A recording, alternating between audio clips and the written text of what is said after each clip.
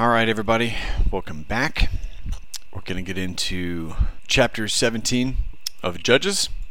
In the last chapter, we talked about Samson's disgrace and death. I got to admit that chapter, it hit Samson's story between Judges 14 and 16. It hit a personal spot for me. So I went back and listened to that episode. Could definitely hear my voice crack in that one. Sometimes the scripture does that to you. Sometimes it touches a very personal space in your life, and that is exactly how the Holy Spirit intended it to be.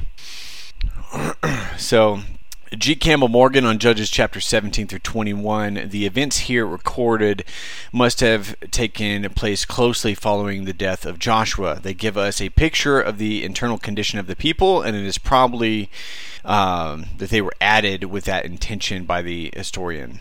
All right, so we're going to talk about confusion in the land. The events described in chapter 17 through 21 apparently took place earlier in the period of Judges, most likely prior to the 40-year rule of the Philistines, right? The movements of the tribe of Dan would have been difficult, and the war against Benjamin in the forthcoming chapters impossible if the Philistines had been in charge during that time. The writer apparently departed from historical chronology and put these events together as an appendix to the book to dramatize just how wicked and confused the people had become. So in three major areas of life, there was rampant confusion. There was confusion in the home, the ministry, and the national order itself. God has established three institutions in society: the home, human government, and the worshiping community. Israel under the Old Covenant and the church under the New Covenant, right? The first of these, in both time and significance, is the home, because the home is the basis for society. And when God wedded Adam and Eve in the garden, he laid the foundation for the social institutions humanity would build. When that foundation crumbles, society begins to fall apart. If the foundations be destroyed, what can the righteous do? Psalm 11, verse 3. Right? And all through history, when the family unit breaks down, so does the empire. I mean, look what is happening in America today. There is a direct attack on the family unit. All right. Let's take verses 1 and 2. Micah makes a shrine for idols, and he returns a large amount of stolen silver to his mother.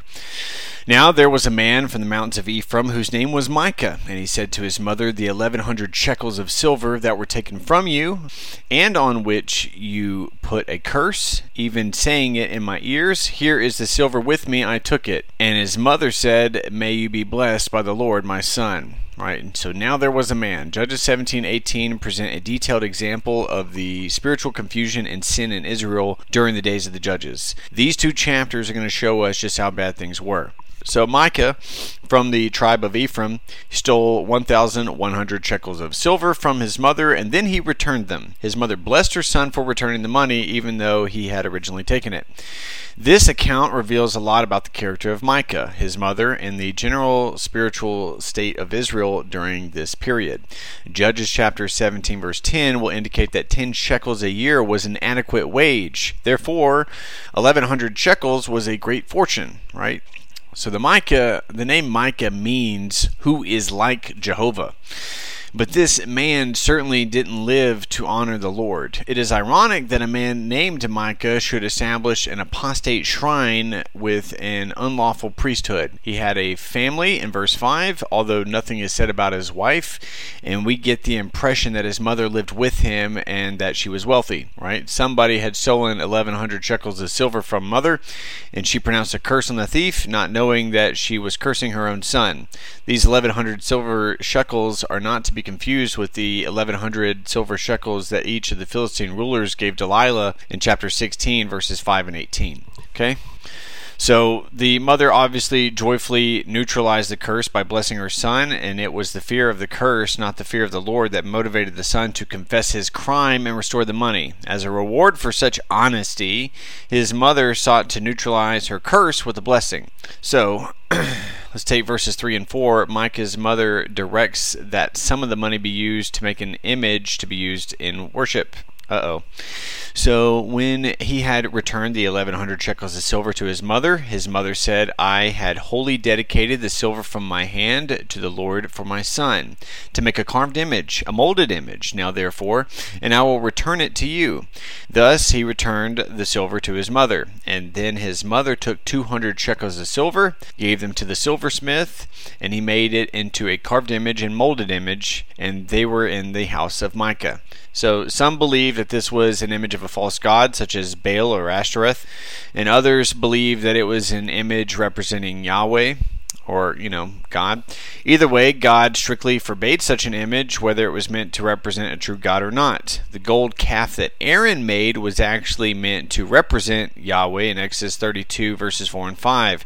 But this violated the second commandment, which says, You shall not make for yourself a carved image or any likeness of anything that is in heaven above, or in the earth beneath, or that is in the waters under the earth. You shall not bow down to them, nor serve them, for I, the Lord your God, am a jealous God. Exodus chapter 20, verses 4 and 5. So by his fallen nature, man wants to make God into his image. Many religious people carve their own concept of God and assume that this is the God of the Bible, right? It takes effort to understand and accept the God of the Bible. The sense of this passage is that Micah did all this easily. It wasn't hard to have an idol made in Israel during this time. This shows how Israel's society was bent towards idolatry, right? They just went to the shop and had it done. Her subsequent consecration of the silver to the Lord to make a carved image was disobedient to the command in Exodus chapter 20, verse 4, and reflects the idolatrous Canaanite influence on the Israelites during this period. The phrase, a carved image or cast idol, suggests two objects of false worship: an image carved out of stone or wood, and a cast idol made out of melted metal poured into a mold. But some scholars will think that the phrase is a hinidis, referring to one molded image, or perhaps a wooden idol overlaid with silver, which Micah's mother had made and placed in the house. However, Judges chapter 18, verse 18, the objects are clearly distinct. Right? So in gratitude for the return of the money, she dedicated part of the silver to the Lord and made an idol out of it. And Micah's mother paid a silversmith 200 silver shekels, equivalent to a several $1,000s, to make those objects of worship. All right, verse 5, Micah is going to establish an elaborate worship. The man Micah had a shrine and made an ephod and household idols, and he consecrated one of his sons, who became his priest. All right, so Micah first sets up a shrine, sort of a small temple, a place where others came to worship these idols. And Micah imitated the worship at the true tabernacle of God by making an ephod, and this was a specific garment worn by priests of Israel. In addition to this first idol, Micah also made a household idols, literally teraphim. These are gods that were worshipped in hopes of gaining prosperity and guidance. And finally, Micah established an order of priesthood among his own sons. In each of these, Micah did everything he could to set up a rival religion in Israel.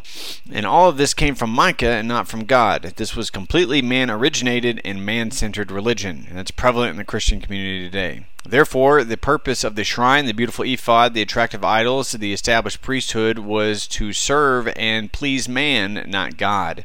This pattern of man-pleasing religion continues to be common with many religions and churches today. So these were not the only idols in Micah's aberrant shrine, for he had an ephod, possibly as an object of worship in chapter 8, verses 24 through 27, or for a priest to wear, and some idols, right, the teraphim in Genesis. That's a throwback to Genesis 31, verses 17 through 50. And then he installed one on his sons as a priest to conduct worship in the shrine. Later, Micah installed another priest in verse 12. Let's take verse 6, a summarization of the spiritual state of Israel during the time of Judges. In those days where there was no king in Israel, everyone did what was right in his own eyes. Right? So there was, in fact, a king in Israel. Israel should have recognized the Lord God as their king. But since Israel rejected God as king, they were without any good and effective leadership. And this refers to the radical individualism that marked the time of the Judges. People looked to self for their guide to morality and ethics. The people genuinely felt what they did was right, but they measured it only by their own eyes. This is very much like the modern follow your heart or let your heart be your guide thinking. Modern culture regards this as the ideal state of society. Yet the Bible and common sense tell us that this kind of moral, spiritual, and social anarchy brings nothing but destruction. And look at the statistics today. Over 84 social metrics have declined since the 1960s. It seemed right to the eyes of Adam and Eve to eat the forbidden fruit, but God said it was wrong.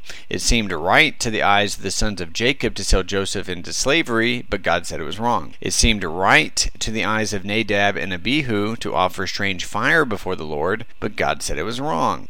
It seemed right to the eyes of King David to commit adultery with Bathsheba and cover it with murder, but again, God said it was wrong. And it seemed right to the eyes of Judas to betray Jesus, but God said it was wrong. Right? There is a way that seems right to a man, but its end is the way of death. Proverbs chapter 14, verse 12. When a man follows his own instincts apart from the redeemed nature of the converted person, it leads to ruin. We need to follow God's way, not our own. So have you ever seen a family more spiritually and morally confused than this one? They managed to break almost all, at least 7, out of the 10 commandments here in Exodus 20 verses 1 through 17, and yet not feel the least bit guilty before the Lord, right? In fact, they thought that they were serving the Lord by the bizarre things that they did. The son didn't honor his mother. Instead, he stole from her, and then he lied about it. First, he coveted the silver, and then he took it. According to Colossians chapter 3, verse 5, covetousness is idolatry. Then he lied about the whole enterprise until the curse scared him into confessing. Thus, he broke the 5th, 8th, 9th, and 10th commandments. And he broke the 1st and 2nd commandment by having a shrine of false gods in his home. And according to Proverbs chapter 30, verses 8 and 9, when he stole the silver, he broke the 3rd commandment, and he took the name of the Lord, the name in vain. So breaking 7 of the 10 commandments without leaving your own home is quite the achievement. And the man's mother broke the first 2 commandments by making an idol and encouraging her son to maintain a private shrine in his home. According to Deuteronomy chapter 12, verses 1 through 14, there was to be but one place of worship in Israel, and the people were not permitted to have their own private shrines. Furthermore, Micah's mother didn't really deal with her son's sins. His character certainly didn't improve by the way she handled the matter, right? But she was a corrupt person herself, so what else could he expect, right? So Micah not only had a private shrine, but he ordained his own son as a priest, and Micah knew that the Lord had appointed the family of Aaron to be the only priest in Israel, and if anyone outside of Aaron's family served as priests, they were to be killed in Numbers chapter 3, verse 10. So because Micah and his family didn't submit to the authority of God's word, their home was a place of religious and moral confusion. But their home was a good deal like many homes today, where money is the god of family worships, where children steal from their parents and lie about what they do, where family honor is unknown, and where the true God is unwanted. Alright, verses 7 and 8. We're going to look at an opportunistic Levite looking for employment. Now there was a young man in Bethlehem in Judah, of the family of Judah, and he was a Levite, and he was staying there. The man departed from the city of Bethlehem in Judah to stay wherever he could find a place. Then he came to the mountains of Ephraim, to the house of Micah, as he journeyed. This man, as a Levite, had cities to live in and a place established by God for him to minister. Instead, he wanted to do what was right in his own eyes and went about offering himself as a priest for hire, wherever he could find a place. So he went to the house of Micah. This explains how this particular Levite and the previously mentioned Micah crossed paths. So a young Levite named Jonathan in chapter 18 verse 30 had been living in Bethlehem of Judah, which was not one of the cities assigned to the priest and the Levites in Joshua 21 and Numbers 35. In chapter 18 verse 30, Jonathan is a Levite identified as the son of Gershom, the son of Manasseh, which is impossible since Gershom was the son of Moses and didn't belong to the tribe of Manasseh. In Exodus chapter 2 verse 22 and 1 Chronicles chapter 23 verses 14 and 15.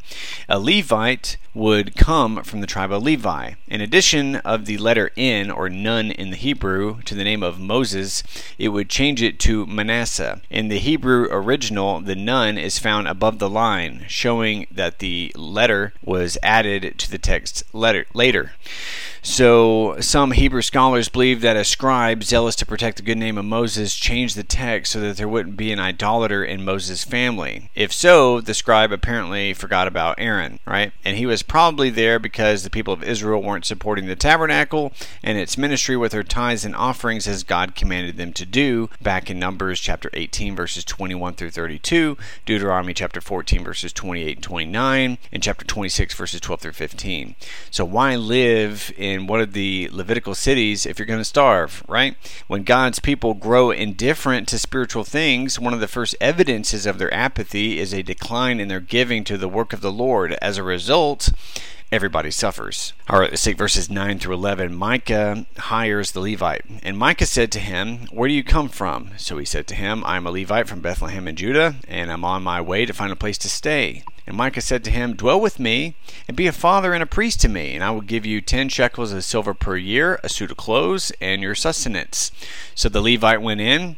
Then the Levite was content to dwell with the man, and the young man became like one of his sons to him. So Micah wanted this Levite to stay with him to work as a priest for him. He did this because he wanted to legitimize his personal shrine by having it officially recognized priest working there, right? A Levite. Deep down, he knew that his idolatry was false and meaningless, and he hoped that this would make it legitimate. So men crave for a priest. "Be my priest, say for me to God what I cannot say. The sacrifices offered by thy hands are more likely to avail with him than those rendered by mine." Right? So for 10 shekels and a suit of clothes, the Levite hired himself out to the idolatry of Micah. The Levite is a perfect example of a hireling, someone who served God or an idol for what it could give them instead of serving to glorify the Lord. There are many different ways that hirelings get what they want. The monetary hireling is obvious, but there are also emotional hirelings who get into the ministry because of their insecurities and their need for approval. The arrangements seemed perfect to everyone, and Micah felt that he had gained a son. Micah was attempting to maintain his relationship with God by violating the commands of God. The Levite degenerated into an attempt to secure his own material comfort by compromise. All right. So instead of seeking the mind of the Lord, Jonathan set out to find a place to live and work, even if it meant abandoning his calling as a servant of God. The nation was a low ebb spiritually, and he could have done something to help bring the people back to God. He was only one man, but that's all God needs to begin a great work that can make a difference in the history of a nation. Instead of being available to God, Jonathan was agreeable only to men, and he eventually found himself a comfortable home and a job with Micah. If Jonathan is typical of God's servants in that period of history, it is no wonder the nation of Israel was confused and corrupt. He had no appreciation for his high calling as a Levite, a chosen servant of God. And they were to assist the priests in their ministries in Numbers chapter 3 verses 6 through 13 and chapter 8 verses 17 through 18. They were to teach the law to the people in Nehemiah chapter 8 verses 7 and 9, 2 Chronicles chapter 17 verses 7 through 9 and chapter 35 verse 3, and be involved in the sacred music and praises of Israel, 1 Chronicles chapter 23 verses 28 through 32, and Ezra chapter 3 verse 10. So, Jonathan gave all that up for comfort and security in the home of an idolater. He was a hireling and not a true shepherd. Right? See Judges chapter 18 verse 4 and John chapter 10 verses 12 and 13. He didn't serve the true and living God. He worked for Micah and his idols. So Jonathan wasn't a spokesperson for the Lord. He gave people just the message they wanted to hear in Judges chapter 18, verse 6. When he was offered a place involving more money, more people, and more prestige, he took it immediately and gave thanks for it in verse 19. And then he assisted his new employers in stealing his former employers' gods. Whenever the church has a hireling ministry, it can't enjoy the blessing of God. The church needs true and faithful shepherds who work for the Lord, not for personal gain, and who will stay with the flock to feed and protect them. True shepherds don't see their work as a career and run off to do a better job when the opportunity comes. They stay where God puts them and don't move until He sends them. True shepherds receive their calling and authority from God, not from people. Galatians chapter 1 verse 6. And they honor the true God, not the idols that people make. It must grieve the Lord today to see people worshiping the idols of ministerial success, statistics, buildings, and reputation, right? All right, let's take verses 12 through 13. You're going to get a false consecration and a false confidence. So Micah consecrated the Levite, and the young man became his priest and lived in the house of Micah. And then Micah said, "And now I know that the Lord will be good to me, since I have a Levite as a priest." So Micah's consecration meant nothing at all. He had no authority from God to declare a renegade Levite as set apart or consecrated by God to the service of this idolatrous shrine.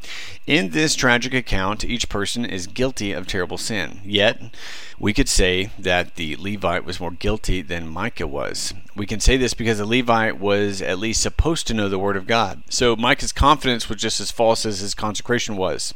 And they were both based on superstition, not on God's Word. And we can say Micah was utterly sincere, but totally wrong. Sincere is nice, but it gets you nowhere if it is not coupled with truth. A person who sincerely thinks they can swim across the Pacific Ocean will drown just as surely as the person who isn't as sincere, okay? So, the sad part of the story is that Micah now thought that he had a favor of God because a genuine Levitical priest was now serving as his private chaplain, when in fact it was forbidden in the law. See Numbers chapter 3, verse 10. Micah practiced a false religion and worshipped false gods, with Jehovah thrown in for good measure. And all the while, he rested on the false confidence that God was blessing him. Little did he realize that the day would come when his priests and his gods would be taken from him, and nothing would be left of his religion. The Levite, of course, was as much or more to blame for having accepted the position. These acts of disobedience to God's law were typical of the Israelites in the time of the judges. And that ties up chapter 17. We will continue on with the same topic in chapter 18. Thank you for joining me.